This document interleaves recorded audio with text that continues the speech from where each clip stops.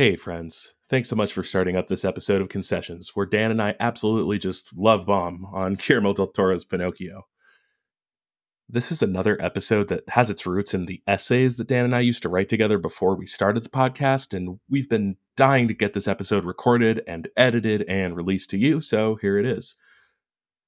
Other than being just struck dumb by the ambition and artistry on display in this movie, it's also excellent fodder for philosophical and historical conversations as well, uh, both as far as the content on display in the film, but also the film's position in the history of cinema itself and how it upends certain norms. Put simply, Del Toro created just an unequivocal masterpiece here, and we just delighted in counting the ways in which it is a masterpiece. If you're a fan of the podcast, please give us a like, a follow, a rating wherever you happen to be listening to this. You can also find us online. I make my home over on Threads, where you can find me under Jared Concessions. Dan is over on Twitter at Dan Concedes.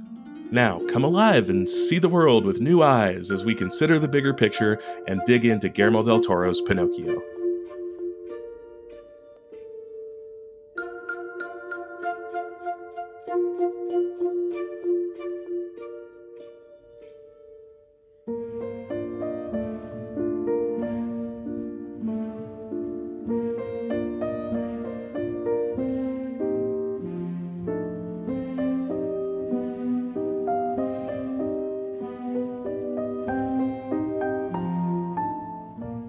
Saw is so cowardly. Why have they not crossed over with other horror franchises yet? We're on Saw 11 and we haven't done one crossover. No Saw versus Jason.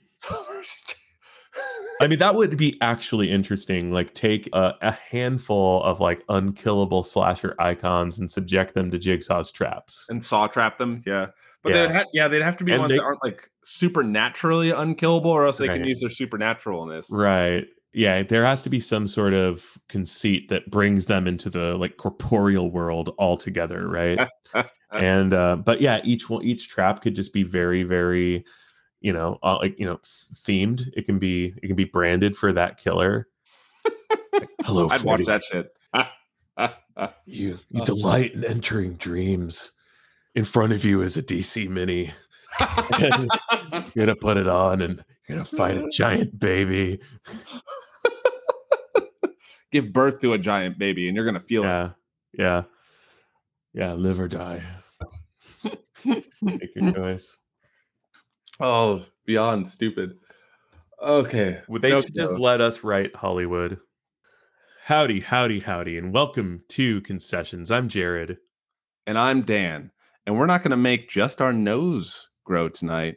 We're going to make our minds grow tonight. Oh, it's all wood in this case.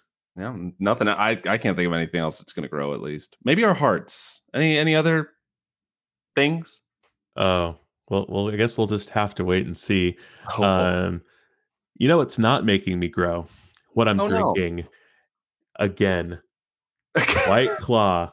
It's only 100 calories per can. It's gluten-free.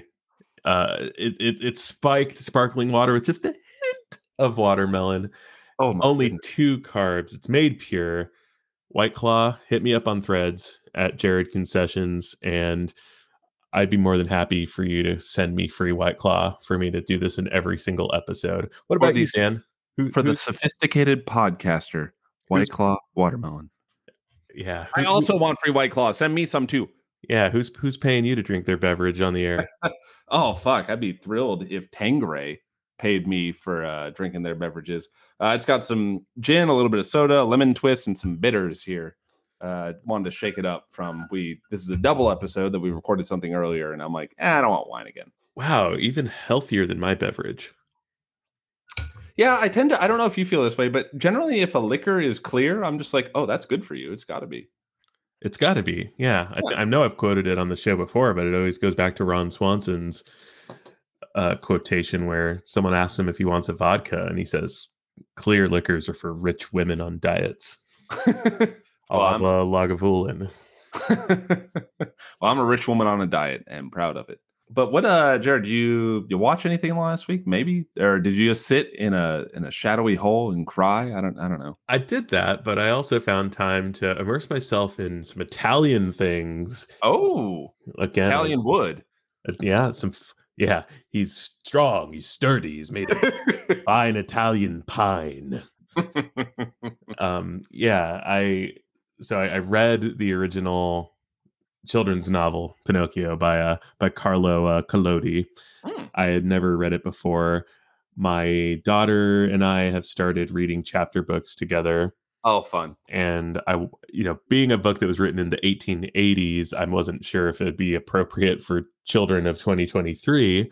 So Right. I'm reading it solo before I read it out loud to her, and I thought it would be a good week to do that since I knew we were talking about Guillermo del Toro's Pinocchio. But on the flip side, kind of very different side of the coin as far as Italian works of art, I watched one of my favorite movies of the last decade or so for the, I don't know, fifth or sixth time. And I still enjoy every single moment of it. Fast X. Call Me By Your Name. Oh, okay. You were close. You were close. But yeah, Call Me by Your Name. Excellent. Go on. Absolutely excellent. Reminds me exactly why Timothy Chalamet is where he is today. He is a fantastic actor. That role in particular is just so well melded to him, Mhm. and using all of his talents, his musical talents, his depth of feeling, his wonderful face, obviously. And I'm along for the ride on that movie. Every time I watch it, I get swept up in the emotion of it. I cry at the same points every single time. And, I'm kind of glad that Army Hammer and his family have been outed as Mm, a family of cannibals because they were going to make the sequel. The film Call Me by Your Name only adapts the first half of the novel, but I feel like the film ends at the perfect moment for like maximum impact, and I yeah. don't want them to upend that in any way. The final scene, like the ending credits of Call Me by Your Name are heartbreaking Oh, and it's excellent. perfect. Like my friend that I watched it with, when Timothy, he Timothy. sits down by the fire and just starts to cry, like holds uncomfortably long in his face, and then the title card comes up, and my friend, like, realizing, oh, that's the end of the movie and this is the image we're left on, she like she like she like Yeah. gasped. And that feeling is just perfect. That movie's perfect.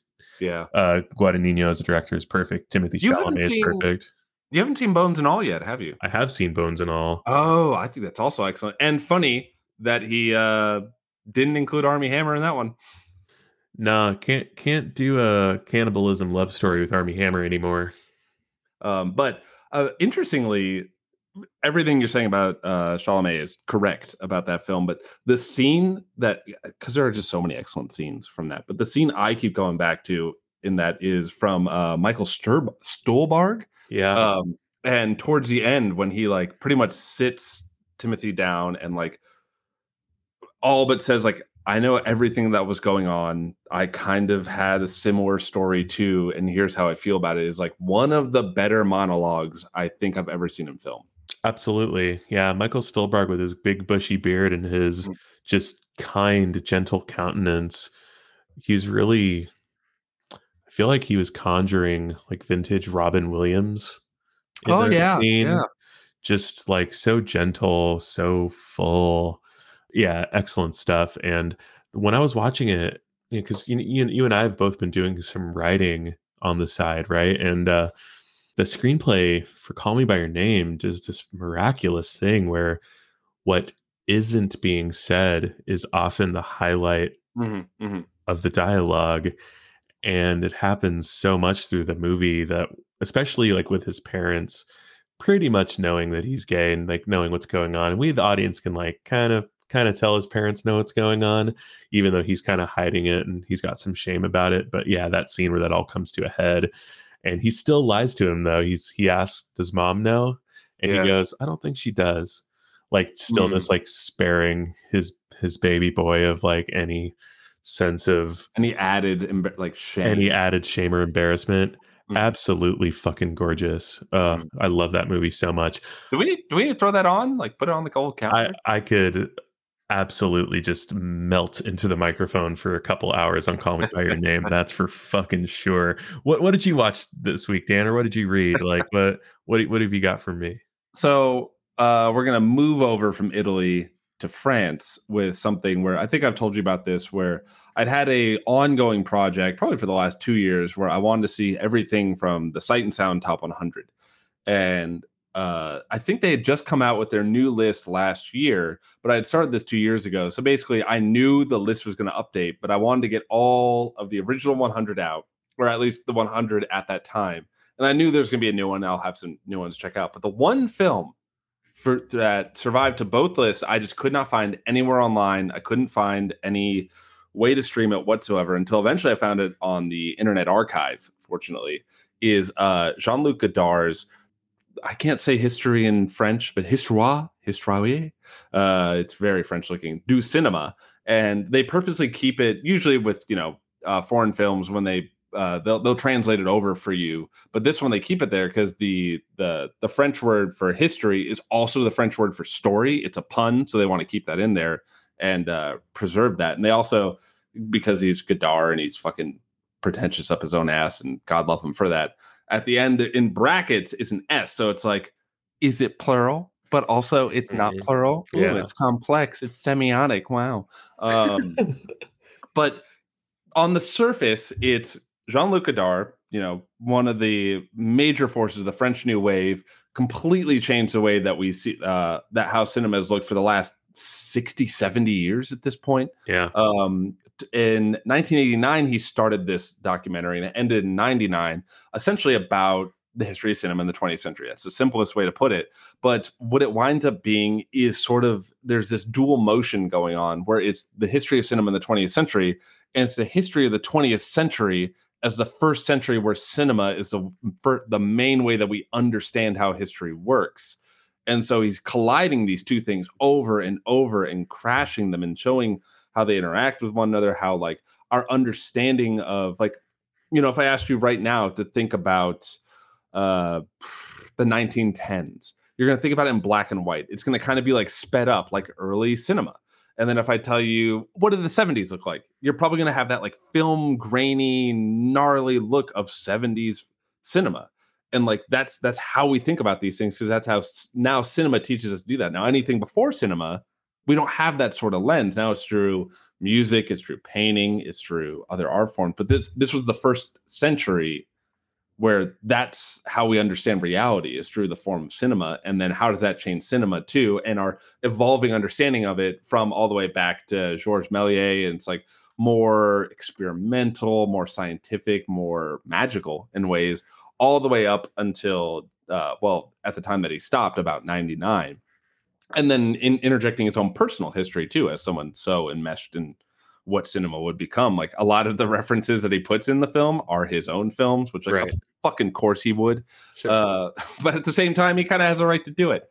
But yeah, it's boggling. It's no way did I understand all of it in one viewing. It's about 4.5 hours. It's a little mini series cut up into like 4 distinct chapters. Yeah. It's something I hope I'll come back to in about 10 years and maybe understand a little bit more. If I'd watched this 10 years ago, I would have understood even less. It's definitely something that will grow with me as I keep growing with understanding how cinema fucking works. Highly recommend. I see why it's on the list. Awesome. That reminded me. Have you seen either of Peter Jackson's recent documentaries? They Shall Not Grow Old is incredible. Yeah, and also Get Back. No, I haven't seen Get Back. So Get Back is documenting the Beatles writing and recording the album Let It Be. Right. And he does the same thing where it's sort of like, you take archival footage and do everything you can to kind of modernize the footage to make it more immediate for, a 2021 audience in the case of Get Back.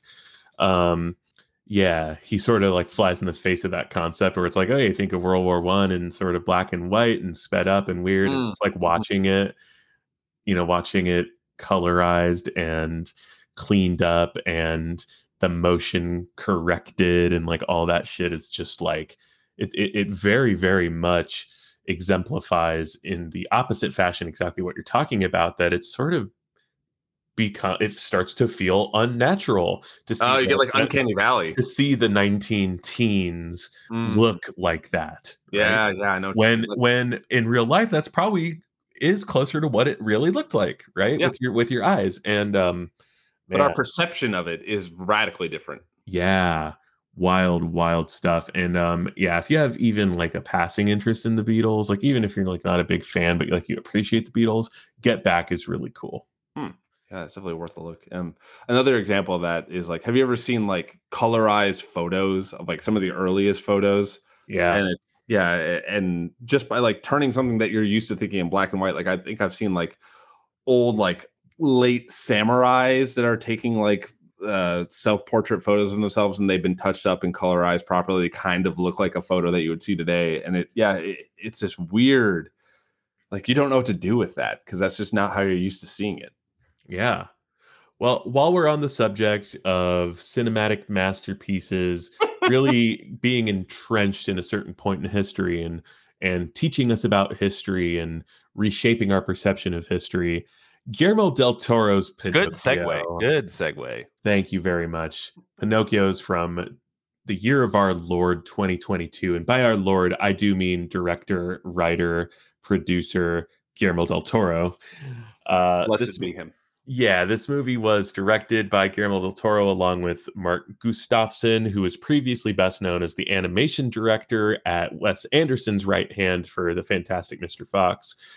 This was written by Guillermo del Toro along with Patrick McHale, who is the writer and creator of Over the Garden Wall, as well as Adventure Time. Oh, fantastic. Lots of Over the Garden Wall in this movie. Yeah, yeah. McHale also co-wrote the lyrics to the songs with Del Toro, and Alexandre Desplat crafted the rest of the music, the beautiful score, and the music for the songs.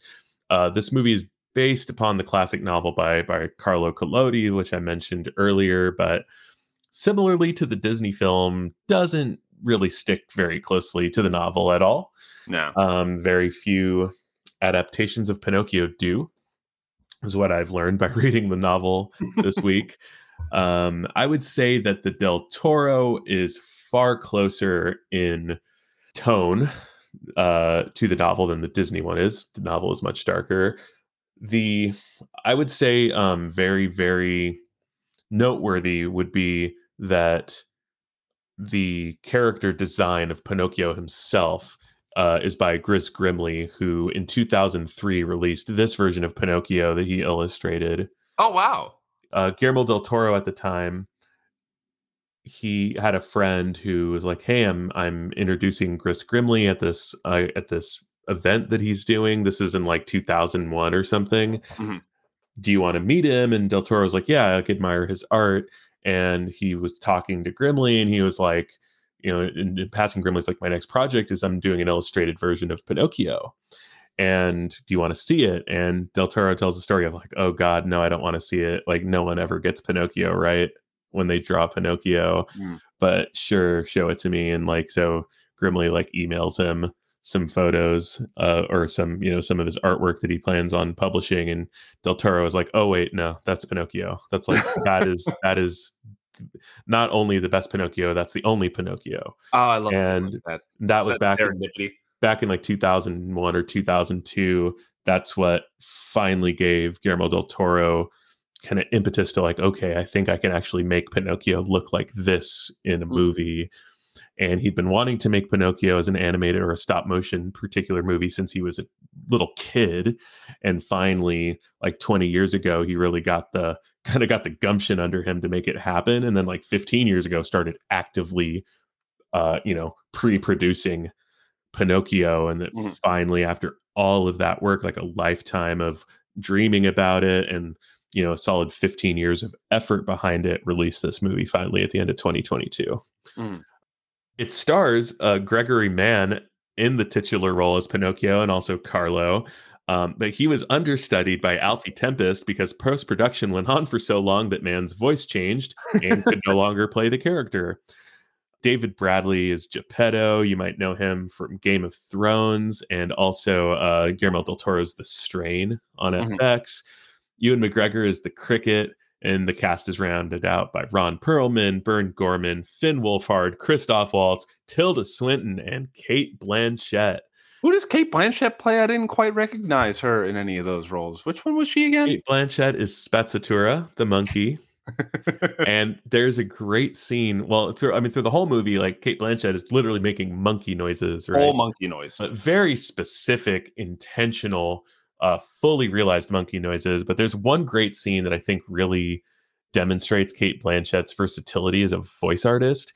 It's when Spazzatura is using his puppets. He's using his Harlequin, his Punchinello, his Diavolos puppets all at the same time to reveal to Pinocchio that Count Volpe is deceiving him. And really, what we're supposed to take as an audience is that somehow Spezzatura is a magical monkey. He can do all those puppet voices. And Mhm. so it's Kate Blanchett doing these three voices all at the same As a time, monkey. bouncing back between all of them and recording it live in the booth in one take, bouncing back and forth to like have this conversation with Pinocchio. And she's basically doing Spazzatura's interpretation of these three different characters, two of them being male, or one of them being male, one of them being female, and the third being otherworldly. And she's just Mhm. like absolutely perfect in every single one. Yeah. And yeah, it's not often that Tilda Swinton and Kate Blanchett would be in the same movie. I assume they auditioned for many of the same roles, but yeah, Kate Blanchett was on set for the last movie she did with Guillermo del Toro, Nightmare Alley, and Mhm. it was basically like, "Can I be in Pinocchio?" And he said, "Well, really, the only person we don't have cast is the monkey." And she's like, "I'll play the monkey." No, She's that's really the story. That's wonderful. Yeah, she said. She says, I remember specifically. She said, "I would play anything for Guillermo. I'd play a pencil in his Pinocchio movie if he asked me to." It's like, of course, I'll play Spazzatura. And if you can't tell by just the timbre of my voice, I fucking adore this movie like so much, so much. Do we? Where do we go from here? Do we talk a little bit about like our previous relationship with this movie? So, just a little bit of like behind the curtain that you guys have heard a few times in recent releases is Dan and I, before we decided to turn this into a podcast, we were just writing reviews or essays about movies, sending them to each other. We would mark up each other's essays, and then we'd get together on a Zoom call, and we'd spend an hour or two just discussing our points of view, the ways they differed, the way that they connected, and we kind of just hang out and talk about our writing. And so we did this with a variety of different movies about a year ago, like in late 2022. Mhm. And Pinocchio was one of the first ones that we did. And now, like many other films that we talked about back then, we're coming back and properly recording them in podcast form. So, Dan, I guess what was your kind of initial impression of this movie back in late 2022, and how has that changed or galvanized in the years since? Yeah, it's an interesting way to frame it. I guess I wasn't thinking about it in that sense where if memory serves, us covering this one was my idea. Am I correct in asserting this? As you're drinking an ice cold watermelon White Claw with only 2 Oh, carbs, by the way. extraordinarily smooth for something with only 100 calories. I don't remember. I really don't. I know that I watched this right around the time it first released on Netflix, and that I cried through a lot of it. And then afterwards, I turned on the behind the scenes making of documentary, and I cried through that entire thing. Oh, I yeah, don't like I don't think I've ever openly wept over behind the scenes footage of a movie before. like, Um, it's up there with, like, the Lord of the Rings behind the scenes footage or, like, the story of Mad Max. yeah, just the amount, the level of effort in this is just, it's almost like, where does humanity find the hubris to do something like this? Like it's almost irresponsible. Like it's a lot of faith that a lot of people had that they would live to see it.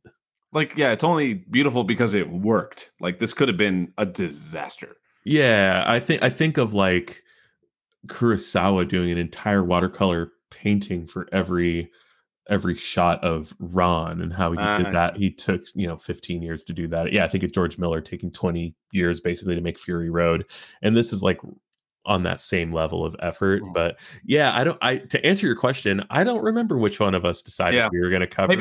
maybe we were both just like, we both love Guillermo del Toro, and he's got a new one coming on Netflix. Let's put it on.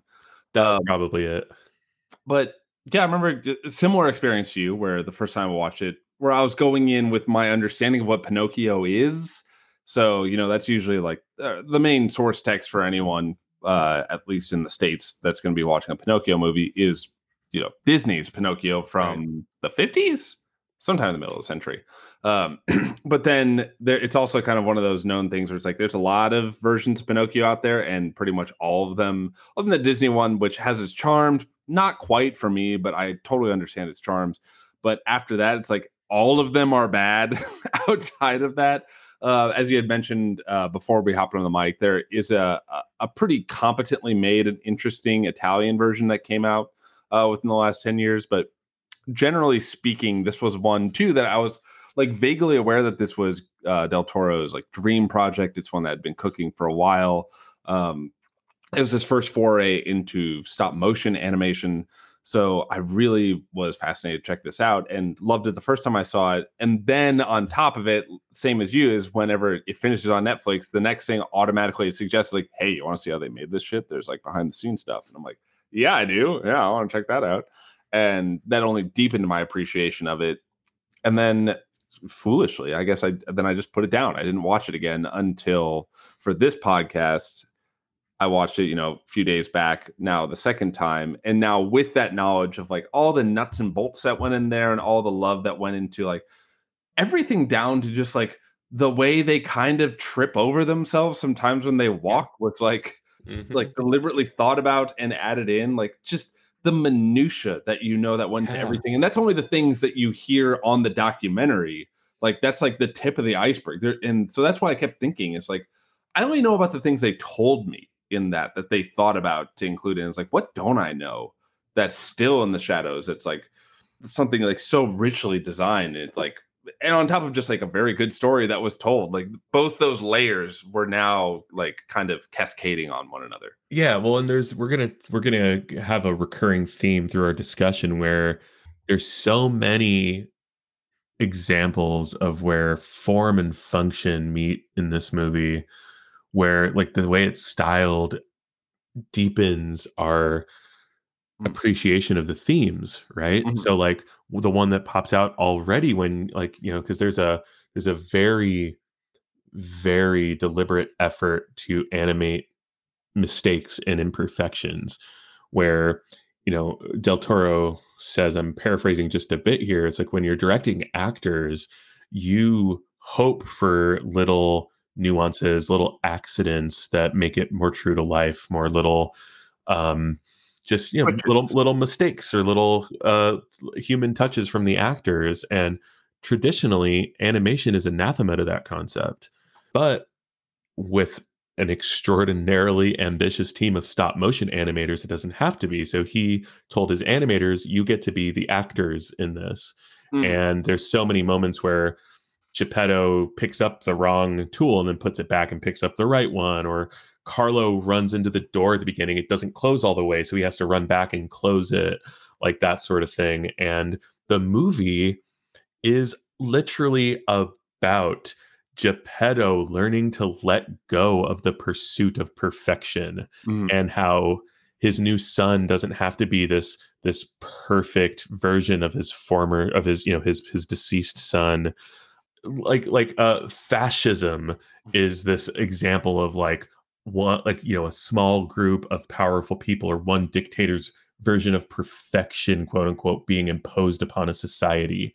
Like, I can't even think straight thinking about how genius that all is. Will I you know help the me, feeling where man? you're almost getting like overwhelmed. Will you help me here? Like, No, and I'm like that getting even choked up. that even goes into the medium of stop motion, where compare it to bringing up the artist of Gustafsson, where he was on a Wes Anderson film. And Wes Anderson films, especially his stop motion films, are known for their like perfect precision. There's not a single pixel on the screen that you're watching when you pull it up on your TV that hasn't been thought of, hasn't been controlled, isn't exactly how Wes Anderson wants it, even in his live action film. So Wes Anderson doing stop motion makes perfect sense because he's perfect in his precision with everything.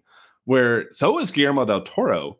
He's perfect in everything, but the big difference, and actually we talk about this too in our discussion of Asteroid City, where Guillermo del Toro is perfect, is that he trusts the artists to allow for these imperfections, to allow for these things that are discovered in the moment. But like it's double, it has a doubled effect in stop motion where it's something where every single thing is so perfectly manipulated and controlled that it just folds into these themes over and over, like what you're talking about. And yeah, like where the theme of this film is disobeying this fabricated form of perfection that is then thrust upon you not only by your own father or the community around you, but like the body politic and how to be human with this story of Pinocchio who wants to be a real boy. So like there's Yeah. another layer where it just keeps fucking Yeah. folding and folding over itself for like a essentially just a masterpiece. Yeah, yeah, and like the movie is so much about the act of creation, right? Like it's Mhm. so much about uh, making things out of wood and bringing them to life. Like it's literally like the core of the story Like that the like score too. I mean like just everything is ridiculously dialed in that regard. Yeah, so like that's a great example of like, this is like Geppetto is a woodworker. These are puppets. Like it's a story about a puppet, but they've decided to make a movie where everyone is a puppet, both literally, like in real life, they were making puppets and filming them. That's the essence of what this version of stop motion is. But it's literally about human puppets to fascism, and they leave no stone unturned in exploring what that means. But yeah, just like the not even small things, like really big things, really just kind of give this movie the same texture, the same tactile feeling of wood that actually comes through the screen and that you can hear, like to the point where Alexander Desplat's score is entirely wooden instruments. Like, well, of course, like most instruments have some wood, so like there's piano in there, which is obviously wood and metal. Just like Pinocchio, he's got some metal to him as well. Yeah. But like most of the melodic structure in the score comes from woodwind instruments. They auditioned many dozens of little boys to play Pinocchio until they found one whose singing voice sounded like a perfect woodwind instrument. Like it's it's just mind-boggling. Like I Of don't just how even. intentional everything was. Yeah. Yeah, with that intention, yet allowing for imprecision, Yeah, yeah. imperfectness. And yeah, you look at some of the behind the scenes footage, and like some scenes were literally just an animator who is also the camera operator, who has the perfect storyboards from the cinematographer. They've already shot the scene in actual live action with real people, so they know how the camera is going to move and like how the focus needs to happen. And it's literally just an animator who is also a camera operator in one room by themselves for days, weeks, months, or years,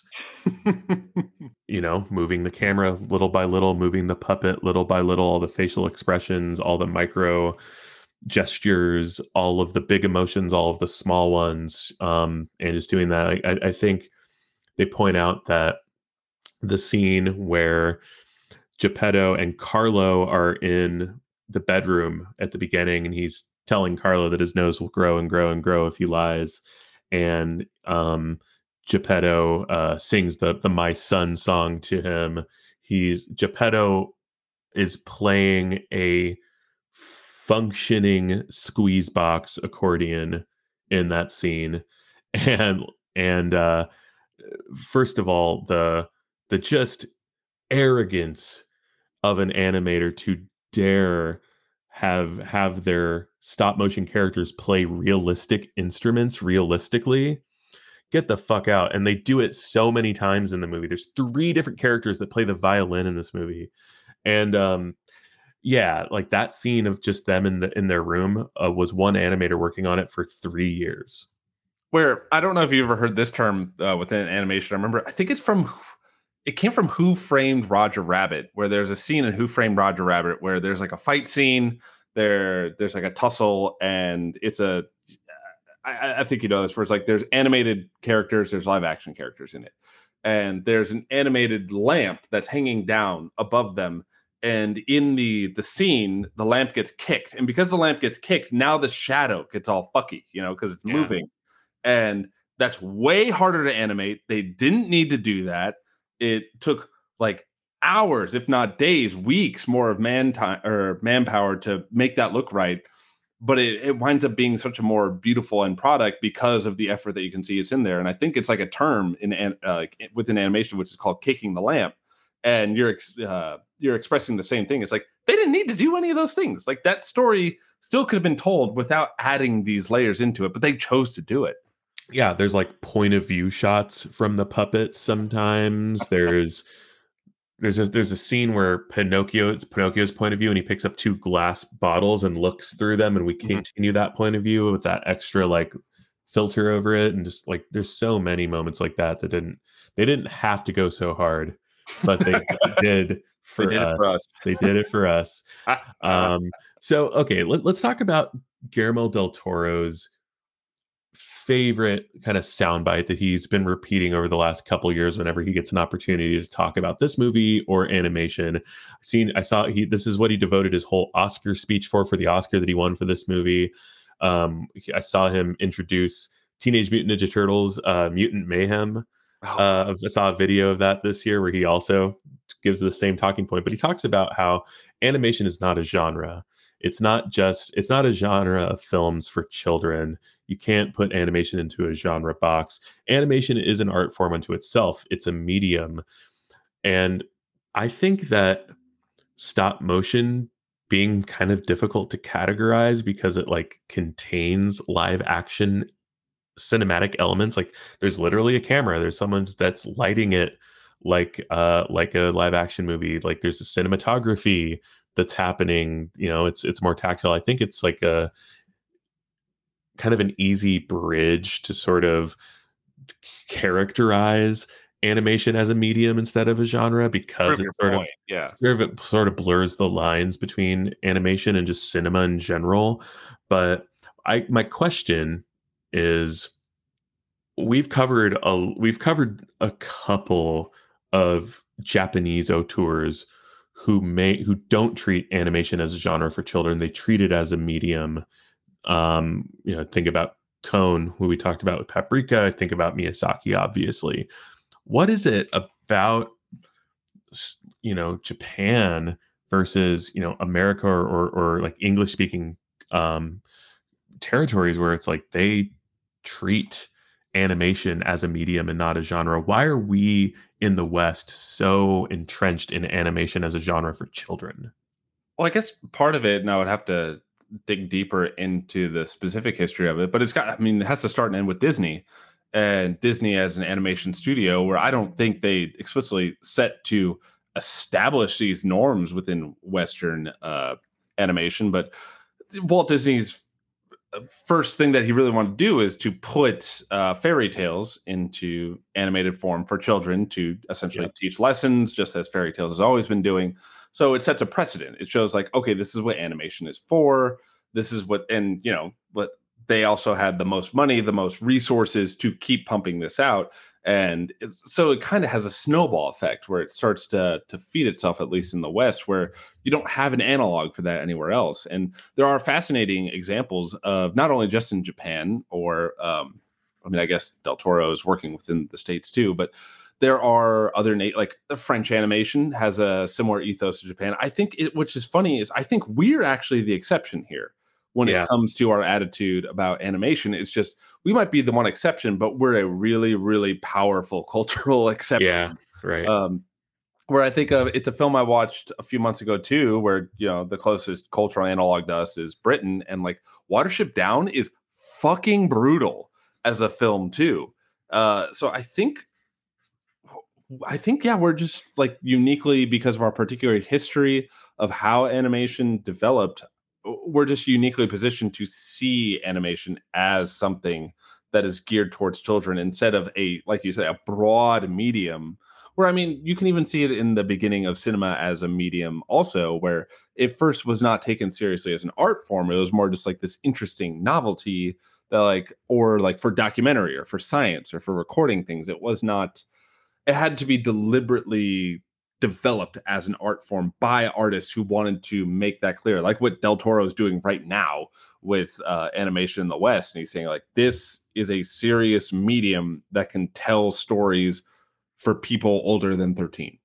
Right, right. Yeah. You know what I thought was a fun, not coincidence, probably not a coincidence, but just a fun thing to point out is we've covered of other like Central or South American folks Hmm. using stop motion to talk about fascism before Yeah. in the Wolf House. Yeah, yeah, yeah. There's some connective tissues here for Um, sure. well, the Wolf House is a lot scarier. Makes me feel way worse. But yeah, I think going back to your original point, where stop motion kind of sits in this uncanny valley of reality, where I would almost say, like, I've never lived under fascism, so I don't know what it's like. But like in my own studies of, like, especially Italian fascism, Spanish fascism, German fascism, other forms of like things that could be considered fascist, but maybe don't technically have the label on it at the moment. There is this weird, uncanny valley of life that is going on, where it's just like kind of what you mentioned up top too, where it's like this top-down perception of what is the perfect society and the perfect people within the perfect society, and this being imposed on reality on the ground. And so it creates this dissonance that feels really uncomfortable. I would imagine. I don't live in fascism, but I think that the Wolf House captures really well with this, like, elements of fantasy, elements of horror, elements of the uncanny valley. There's a lot of ugliness that's used to beautiful effect, and I think Pinocchio does a lot of these similar things. And so I think, strangely enough, stop motion is kind of a good medium to study fascism when it comes to art. Yeah, yeah, no doubt. So question then, Walt Disney imposing these sort of conservative values of obedience in children from all these like turning all these stories into fairy tales for children. Is Walt Disney a fascist? Well, I know he didn't care much for the Jews. I'll give you that much. Um, I've heard that too. yeah, I mean, it's such a loaded question these days, and you see this getting thrown left, right, and center at opponents, left, right, and center of, like, oh, this person's a fascist, yeah, yeah, yeah. Where I like to land, like, look, there are a lot of people that I wouldn't call them fascists, but, like, they could have fascist tendencies in them. They check some boxes. I really should have shared this with you before we got started. It's another Italian. He's one of my favorite authors, Umberto Eco. He writes a lot of fiction, but he's also a professor in semiotics. So he's really interested in what words mean. And fascism, especially for an Italian, is a word that you really want to make sure you lock down what that means. And he has this text, and it's kind of this foundational text for identifying fascism in different contexts. And it's called fascism. You are hyphen fascism. You can literally just Google it. It's pretty short. Um, and there are plenty of cases where you see, like, a particular political figure, a particular movement, and it's kind of a good guiding light of, like, here's some checkpoints, and if they're checking enough of these boxes, it doesn't mean, like, oh, once you check 8 out of 10 boxes, you're officially a fascist, but it's showing, like, there are tendencies that you can look for. And did Walt Disney have some of those tendencies? Yeah, Perhaps. yeah, yeah. Perhaps. That's as far as I'm going to go on that one. Yeah. All right. Well, let's talk more about like this movie's portrayal of fascism and how it sort of folds into the other themes and again kind of folds into the even the ethos of this movie's creation. So I pointed out earlier how there's like this sort of clever conceit happening in this movie where whole society of puppets are under fascist rule. In this case, Mussolini's Italy. What the thing that I really, really appreciate, particularly about Guillermo del Toro's studies of fascism. And this is the third in a trilogy Mhm. that started with The Devil's Backbone, continued in Pan's Labyrinth, and he finally finished almost 2 decades later with Pinocchio. That even though these movies are very much about the way that these societies function under fascist regimes, he never ever lets that take the front seat to the human drama. Yeah. Like even like in this case, we have fathers as fascists, dads as dictators, right?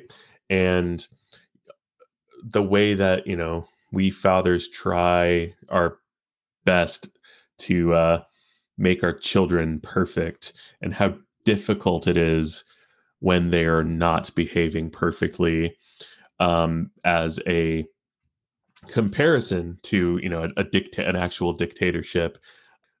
My mom, when I was a kid, she used to say, "This house is not a democracy. What I say goes." Yeah, yeah. And it's probably pretty common way for parents I to mean, it's feel. all because I said so thing. Exactly. And it's just I love how just absolutely polar opposite that is to the original themes of the book, the original message of the Walt Disney movie as well, Mhm. half a century later. And in this movie, it's don't obey. Sometimes you need to break the rules. Sometimes you need to say no to your parents. Sometimes you need to do the right thing, even if the rules are telling you that the right thing is something different. And again, the creation of this movie itself broke a lot of rules and broke a lot of conventions in order to arrive at truth more succinctly, right? And again, this is a movie about truth. This is a movie where lies are punished. And I just think that's like just so genius how, yes, we're like very much seeing the results of the war. We're very much seeing Mussolini's Italy. We're like very much getting all the iconography like really, really pushed in our face. But at the end of the day, the story isn't about that in its Mhm. fundamentals. It really is about fathers and sons. And I don't know if there's anything you want to add to that. I've been sort Well, of just rambling for a while there. so the first thing that was interesting to me was when you were talking about how Disney's Pinocchio didn't run through that. Disney's Pinocchio, I just double checked, was released in 1940. So, Oh boy. so Holy shit. Wow. fascism hadn't been totally debunked at that point. So it quite wasn't on the. It wasn't as unsexy as it is now, I suppose would be the best way of putting it. Um, but yeah, speaking of the how this is about interpersonal relationships first and foremost, and not so much political structures that are imposing itself on Yeah. that. Well, it is funny that you said it's about fathers and sons. You mean like a Führer of sorts?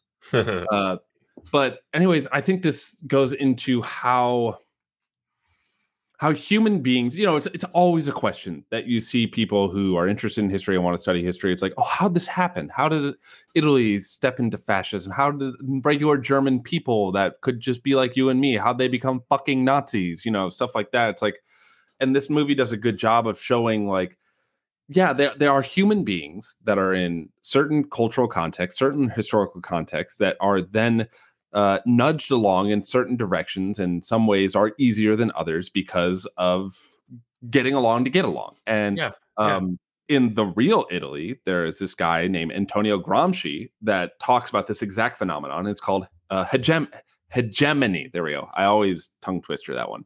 Um, and it's this idea that there are cultural forces that are beneficial to the maintenance of power, that power is going to want to perpetuate. And it Yeah. can come all the way down to this is how fathers treat their sons. This is what a good boy does in school. This is how we relate to our country. This is what we think of other people. Like they all can have a hegemonic lens to it.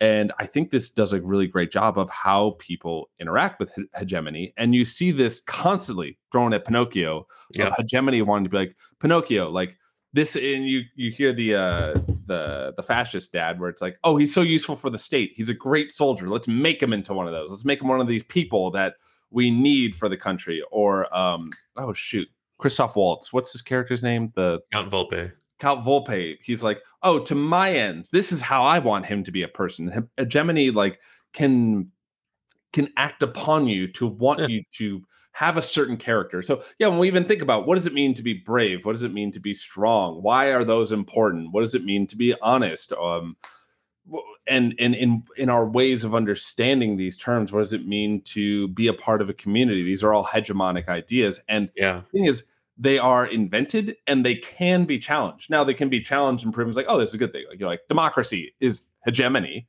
but it's a good one. Right. And we can all agree upon that and think that's something we should keep. But Pinocchio is constantly, because he has this childlike view as someone who's brand new to the world, which I think is really useful as a character, where he's like looking, he's like, well, why is it like that? Why are we doing this? What's going on here? And this constant challenging to him is just curiosity. A child's curiosity to a fascist is a threat.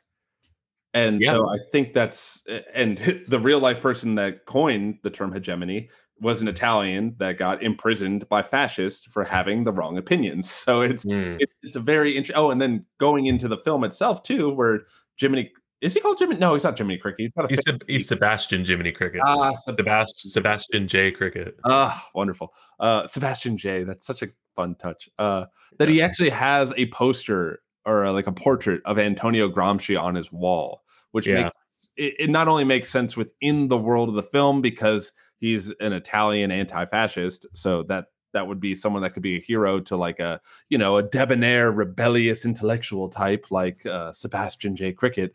But it also just works for the theme of the film. Like what you said, it just keeps on fucking folding over on itself. There's not a thing in this film that doesn't work, not only visually, aesthetically, but also thematically. It's gorgeous. Just a quick little sidebar. So there's so many father and son relationships we've got. And the thing that I love that in this version, Pinocchio doesn't give a shit about being a real boy. It never comes up. It's never something for him. But we do have a real boy in the form of Candlewick, who is under this pressure from his father, and who is ill-equipped to deal with it the way that Pinocchio is.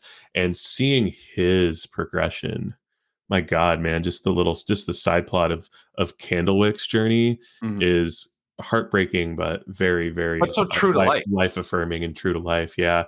And they all have it, right? We've got Spazzatura as a sort of a child figure for Volpe, and he, Pinocchio touches him in that way.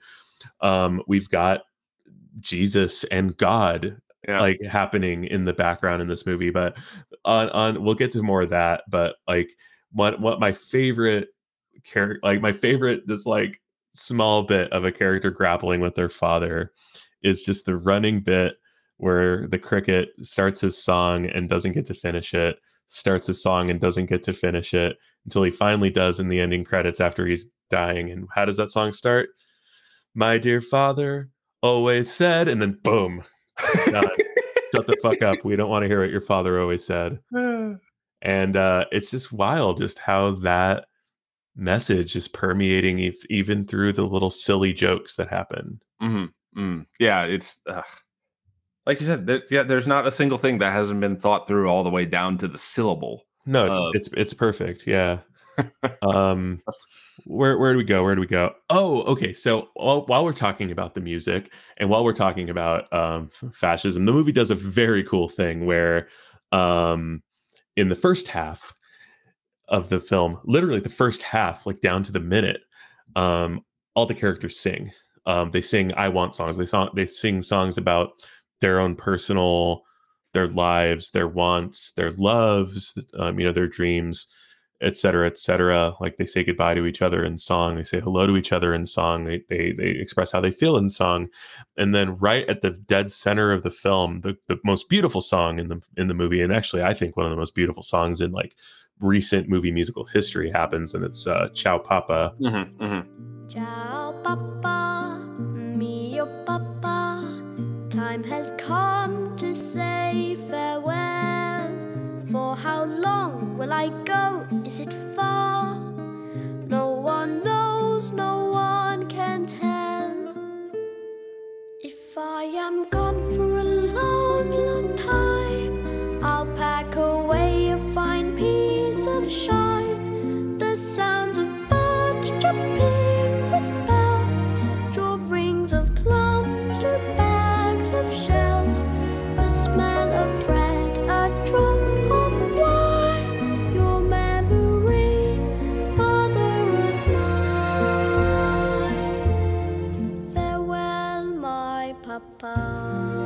And then that song ends, and it immediately smash cuts to Pinocchio singing a fascist anthem. Right. Yeah. And then that is the last time, characters get to sing in the movie for themselves. And from there on out, anytime lyrics happen in a song, it's more just fascist anthem.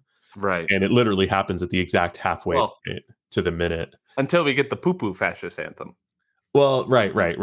But the music gets this jauntiness, Yeah. which I is know like what you mean. which is like pretty scary. That like, and it reminds me of the Wolf House, where it's like the fascists are making this like what they think is this like very, very appealing like documentary or whatever, right? It's the But music of the people, but it's made by one guy at the very top. Right, but what what's actually behind those dead eyes is monstrous.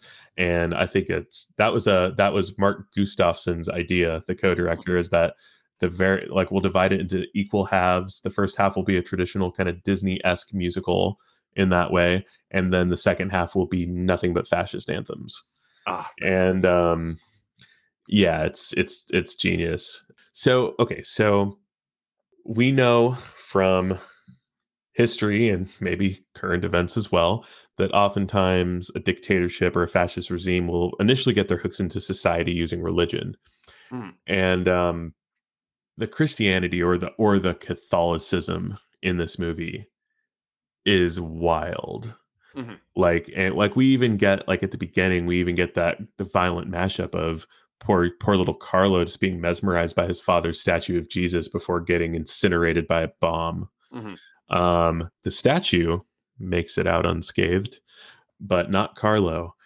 Yeah, maybe we could talk about that. Like, we can just throw out some examples. Like, obviously, Pinocchio's Jesus. He gets crucified in this movie. His dad is thrusting perfection upon him and a lot of responsibility upon him to live up to The his world dad. doesn't understand him, and he's persecuted for it. Yeah, he resurrects over and over. He More than the resurrects. actual Jesus. Out Jesus is him. He dies on purpose to save others.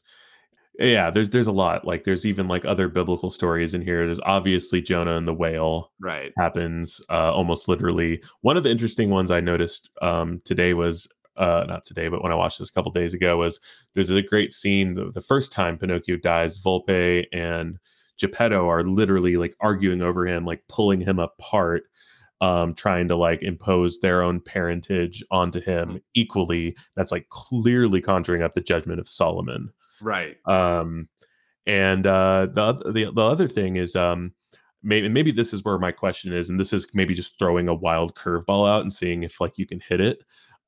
You know what I'm talking about? I don't have a trouble with the curve, all right? But Pinocchio as like a late 30s European Jew, perhaps, like he's got this great line where he's looking up at Jesus and he says, "He's made of wood. I'm made of wood. We're both made of wood. Why do they love him and hate me?" What is it? It's because you crucified him like the rest of the Jews. Yeah, do you think I'm like making that up, or is like Pinocchio as a like a late 30s European Jew, is that a real thing in this movie? I think my first pass at that, because I remember you had written that down. I was thinking about that when that scene popped up, where I think it's more like what you said is Pinocchio is a Christ figure, where he's someone who's iconoclastic. He is going against the power structures that be. And not in a violent way, but just in a basically a morally superior way or an ethically superior way, and that's what gets him into trouble because his ideas are dangerous for that reason. Where for the story of Jesus, is challenging the Roman state at the time. For the story of Pinocchio, I think it'd be challenging the Italian state at the time, and I think it's what's very interesting about the differences in between. I mean, there are three main fascist nations that arise about at the same time. And Guillermo del Toro has made two films about Spain. He hasn't made. I wonder if I'll ever make one about Germany. I think that'd be really interesting, actually. But Italy is the unique one of the three because that's where fascism comes from. Like fasci, as in fascism, where the root of the word is from, is a Roman term. It's like one of their standards that has like a little axe on the end. That's what a fasci is, or it's a bunch of wood or logs or pieces of wood put together like as a bundle to show like, oh, we're like strong together. We're a fasci.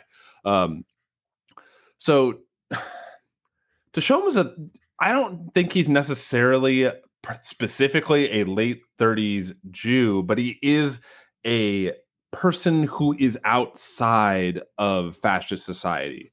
So at least specifically for Italians, those would be Slavs and non-Italians, where it does eventually mold with National Socialism, which becomes the Nazi Party, where actually at first they were at odds with one another, but eventually they started realizing, because you actually see this in the film too, fascists are they don't really have an ideology. They're just whatever gets them power.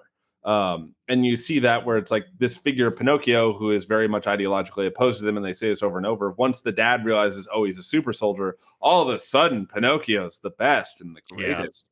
And you see that just naked, cynical power grab happen in real life fascism too, between the Germans and the Italians, where there are some very big contradictions between their two ideologies. In fact, Germans saw Italians as subhumans, Right. but they were willing to play ball with one another because they both hated the same group. So there's plenty of kind of historical theory that goes behind this, where it's like, let's just say, the Allies lose the war. It wouldn't have just been like Spain and Italy live happily ever after. Like, Germany probably would have tried to eradicate Italy because they saw them as subhuman. So it just shows how like untenable fascism is as an idea. And so Pinocchio is not only, he's a Jew, he's a Slav, he's a gypsy, he's a leftist, he's handicapped, he's disabled, he's literally whatever Mussolini doesn't like. That's what he stood in for there. Thank you. I knew that Dan the history buff would have a great way to just knock that out of the park. But throwing him a little slider there. You helped tee it up for me, Yeah, that was more of like you just like smacked the T-ball, huh? Man, I don't know where to go from here. I'm so just like, I'm so tempted to just continue rattling off the minutia of just brilliance in this movie. Like, one thing that I noticed this time was that there's one character in this movie where basically like everything that comes out of his mouth is a lie, and it's Count Volpe, and he's a character with the biggest nose, long nose. I noticed that too. So good. How the fuck? Like, it's so good. What else? Well, just like from an eye candy view, fascist paintball looks like so much fun. Oh yeah, and that scene is marvelous. Like, the lighting in that scene and just how much action is happening, just knowing that every tiny little thing had to be animated and shot with a real camera, like a hand grenade that fires off confetti, unnecessarily difficult. Yeah, well, and moving spotlights, kicking the lamp. Yeah, literally kicking the lamp in that. Just absolute wizardry. I think of that scene, and then the scene in the church when the bomb is falling. And the bomb, how do I describe it? The bomb doesn't feel like it's suspended in the air, being moved a little bit, shot, moved a little bit. You feel the weight of the bombs dropping. Almost. Yeah. I don't even understand how it's possible. Oh, and then even folding it back into the themes of like, they made that clear just how people's ideas of World War One is like just how senseless and how I don't know, just almost accidental World War One was. Like, it had no purpose behind it. That's how he dies, for no purpose. It was just an accident. They were just like, we need to drop these bombs. It's like, isn't that kind of what World War One was in kind of a sense? Or it's like, we got all these bombs. I guess we got to use them. We got to see what happens when we throw planes into this shit. Like, yeah. Another just a couple of neat little things that I noticed this time, because I was watching this movie with a fucking microscope this time, is, it opens up with a shot of the perfect pine cone that Carlo would find, right? And it's the first time we learned that Geppetto is obsessed with perfection, and that Carlo shows him a few pine cones, and no, that's not perfect. And then finally Carlo finds him like a real perfect pine cone, the one that we see at the beginning, and gives it to Geppetto, We see him fumbling with it, almost dropping it a few times, but no, it's still perfect. Carlo sadly dies. The pine cone flies out, smashes into the ground, loses a few of its like scales or what have you. And, then Geppetto plants that pine cone, and then the pine tree that grows out of it is what he carves Pinocchio out of. And when he's drunk and carving Pinocchio, he the left side of, or the right side of Pinocchio's face, our left, you see him literally whittling the ear to perfection, and like every single bit of that side of Pinocchio is perfect. And then he gets drunker, and he's basically just like, oh fuck it, and like just finishes the right side really quickly. Yeah. And Pinocchio ends up looking like the pine tree that is all, or like the pine cone that's all fucked up on just one side. And then obviously like later we see like another tree growing in the same spot, and the cycle of life happening, and a new perfect pine cone And I was falling thinking, off the even tree. on top of that, when the pine cone initially gets spat out of the church, like I saw that as like a symbolic motif of what a hand grenade looks like. So it pops out because a bomb blew everything up. But now this hand grenade gets planted, creates a new tree, new life, continues on, just like the story where it's like that town goes through World War One, life continues. World War II, also a tragedy. Life continues. Like there's still things are being birthed out of tragedies. Yeah. Oh my God. And yeah, just the cyclical nature of that is so well exemplified by the final shot of the film being the same as the first shot of the film with the pine cone. Yeah, I feel like this movie is just literally perfect. Like it's a 10 out of 10. There's like no way around it. No notes. Yeah, no notes. And the fucking mad genius is already balls deep in pre-production on another stop motion animated film. Oh. Yeah. I'm excited for that. Hopefully it doesn't take as long as this one. Or what would for those who loved it even half as much as you loved this movie, what would you recommend they check out? Okay. So I gotta just throw out there like the obvious, like Devil's Backbone and Pan's Labyrinth. If you haven't seen those and you like Pinocchio, they're a trilogy, so you got to see those. I'm gonna go so weird on these ones. Okay, so the first one is the documentary that we alluded to at the top of the hour. Oh, awesome. That's available on Netflix and in an expanded form in the new Criterion release Blu-ray of this movie that I have right over here. It's called Hand Carved Cinema. It's just ridiculously in-depth behind the scenes footage of going into a lot of the cool minutia of how this movie was made that we talked about, but like actually seeing it, there's all these amazing shots of time lapses of the animators working. So you see literally like a week of their work happen in like 10 seconds in front of you. And yeah, it's just wild. So cool. It plays like if you pull up Pinocchio, like the movie Pinocchio on Netflix, you finish watching it, then Hand Carved Cinema just immediately starts playing. An example of the algorithm doing good. Yeah. Yep, doing good and doing it well. And yeah, so it's kind of a weird pick, but that's my first one. Dan, what about you? So, a movie that Guillermo del Toro cites, I know for Pan's Labyrinth, he probably was also thinking about this with Pinocchio. It's a Spanish film by the name Spirit of the Beehive, which it has a lot of similar bones of Pan's Labyrinth, where it's a view of Spanish fascism through the eyes of a child. But what's really interesting about this one too is that director Victor Erice, or Eris Erice, I'm not sure. He made this during Franco's Spain, in the middle of fascism, trying to comment very much in the same way that Guillermo del Toro does in Pan's Labyrinth. So what he has to do is just to get around the censors. So he has to make it very symbolically rife and much more diffuse. And actually, it's funny. There's a tidbit on Wikipedia when I was reading about the history of this, where it kind of was only fine being made, even though it did have some overt criticisms of fascism, where the censors look at it like, this is artsy fartsy stupid shit. Like your average Spaniard's not going to watch this. It's too weird. So that's part of the reason why it never got made in the first place. It also, similar to this Pinocchio, and as well as a lot of Del Toro's oeuvre, is it treats Frankenstein and the monstrous with a sympathetic eye.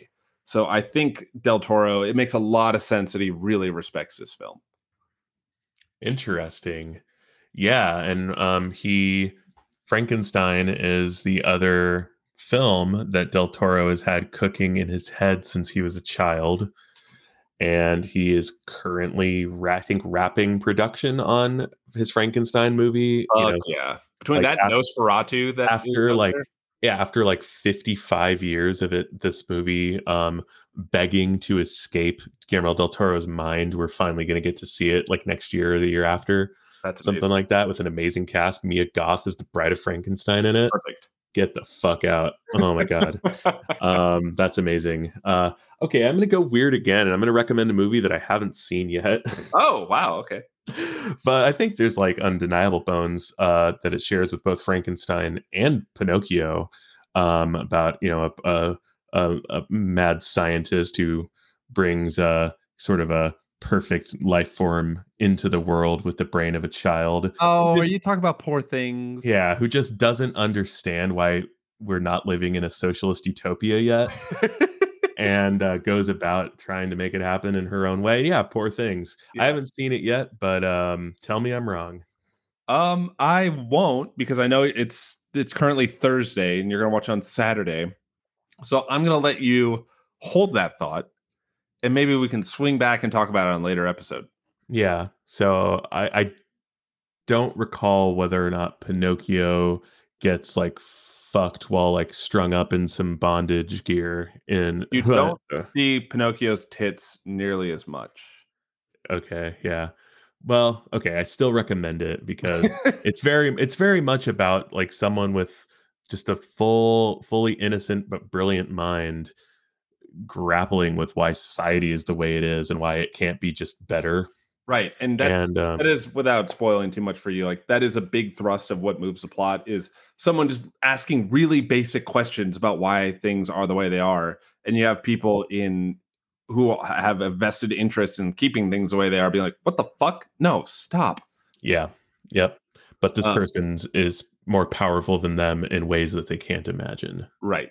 Yeah. So my other one is actually, it's not going to be a film. I guess you could technically call it a short film if you add them all together. I think I've told you about this. It's a YouTube series called Don't Hug Me, I'm Scared. Oh, I definitely have watched all of it. Oh my fuck.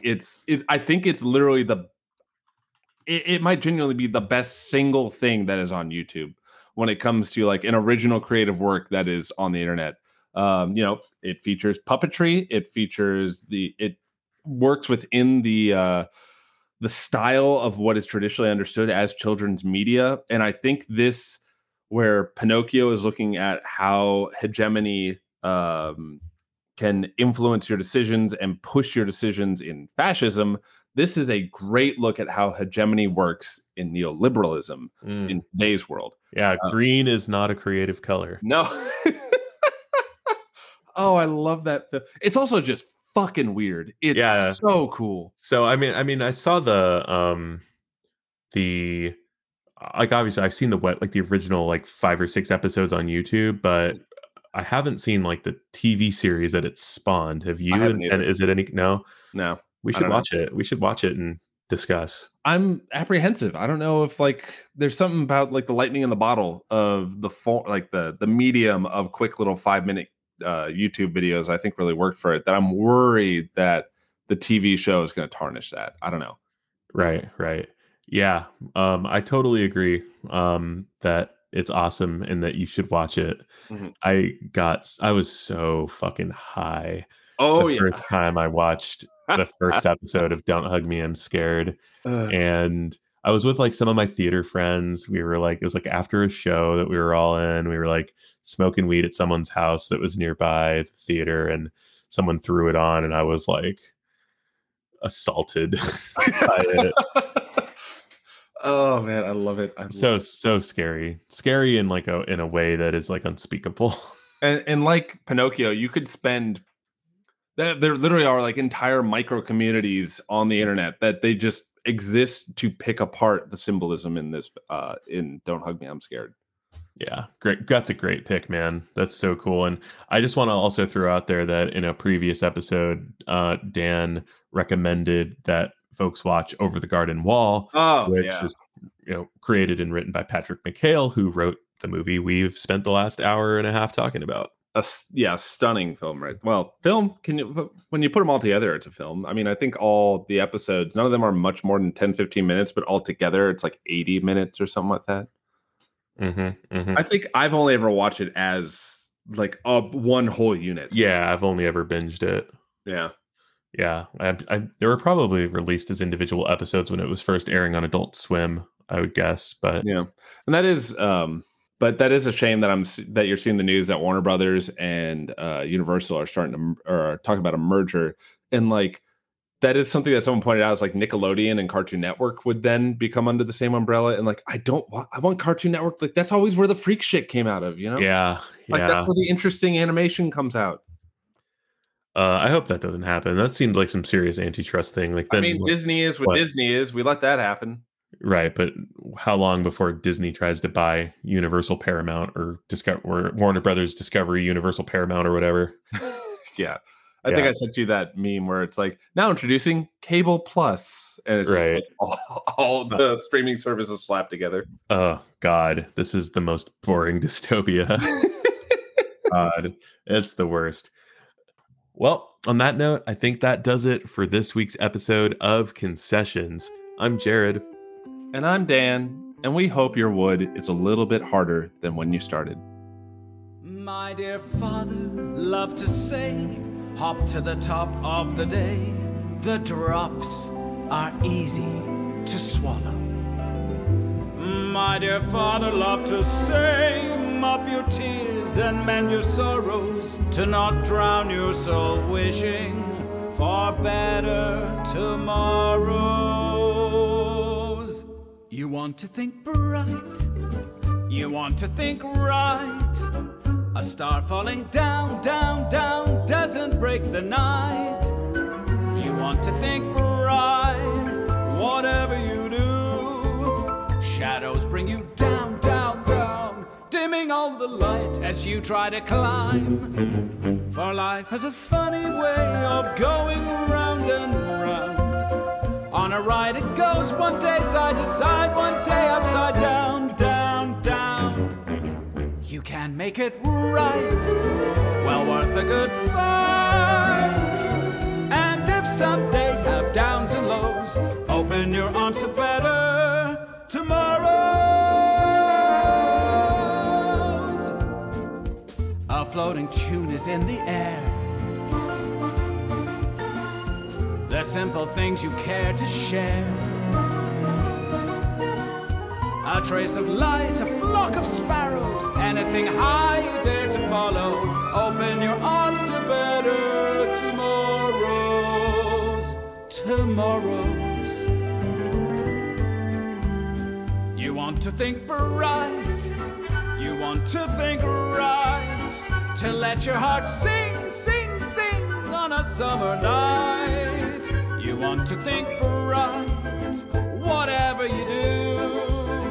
When the strings go zing, zing, zing, fly high with the band, just get up and swing.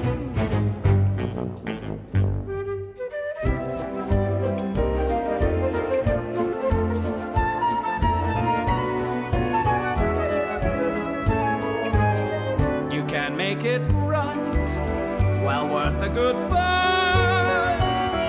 And if some days have downs and lows, open your arms to better tomorrows. Watercolors in May, painting a purple sky, a pen, a line, a river. Strokes on a mandolin, playing a gentle sigh. These are the simple things that matter. You want to think right, you want to think right, and let your heart sing, sing, sing on a summer night. You want to think right, whatever you do. Teeny bells go ding, ding, ding, laughing in the wind, tight on a string. For life has a funny way of going round and round. On a ride it goes one day side to side, one day upside down, down, down. And you make it right, and your heart is bright. So let the world know how it goes. Open your arms to better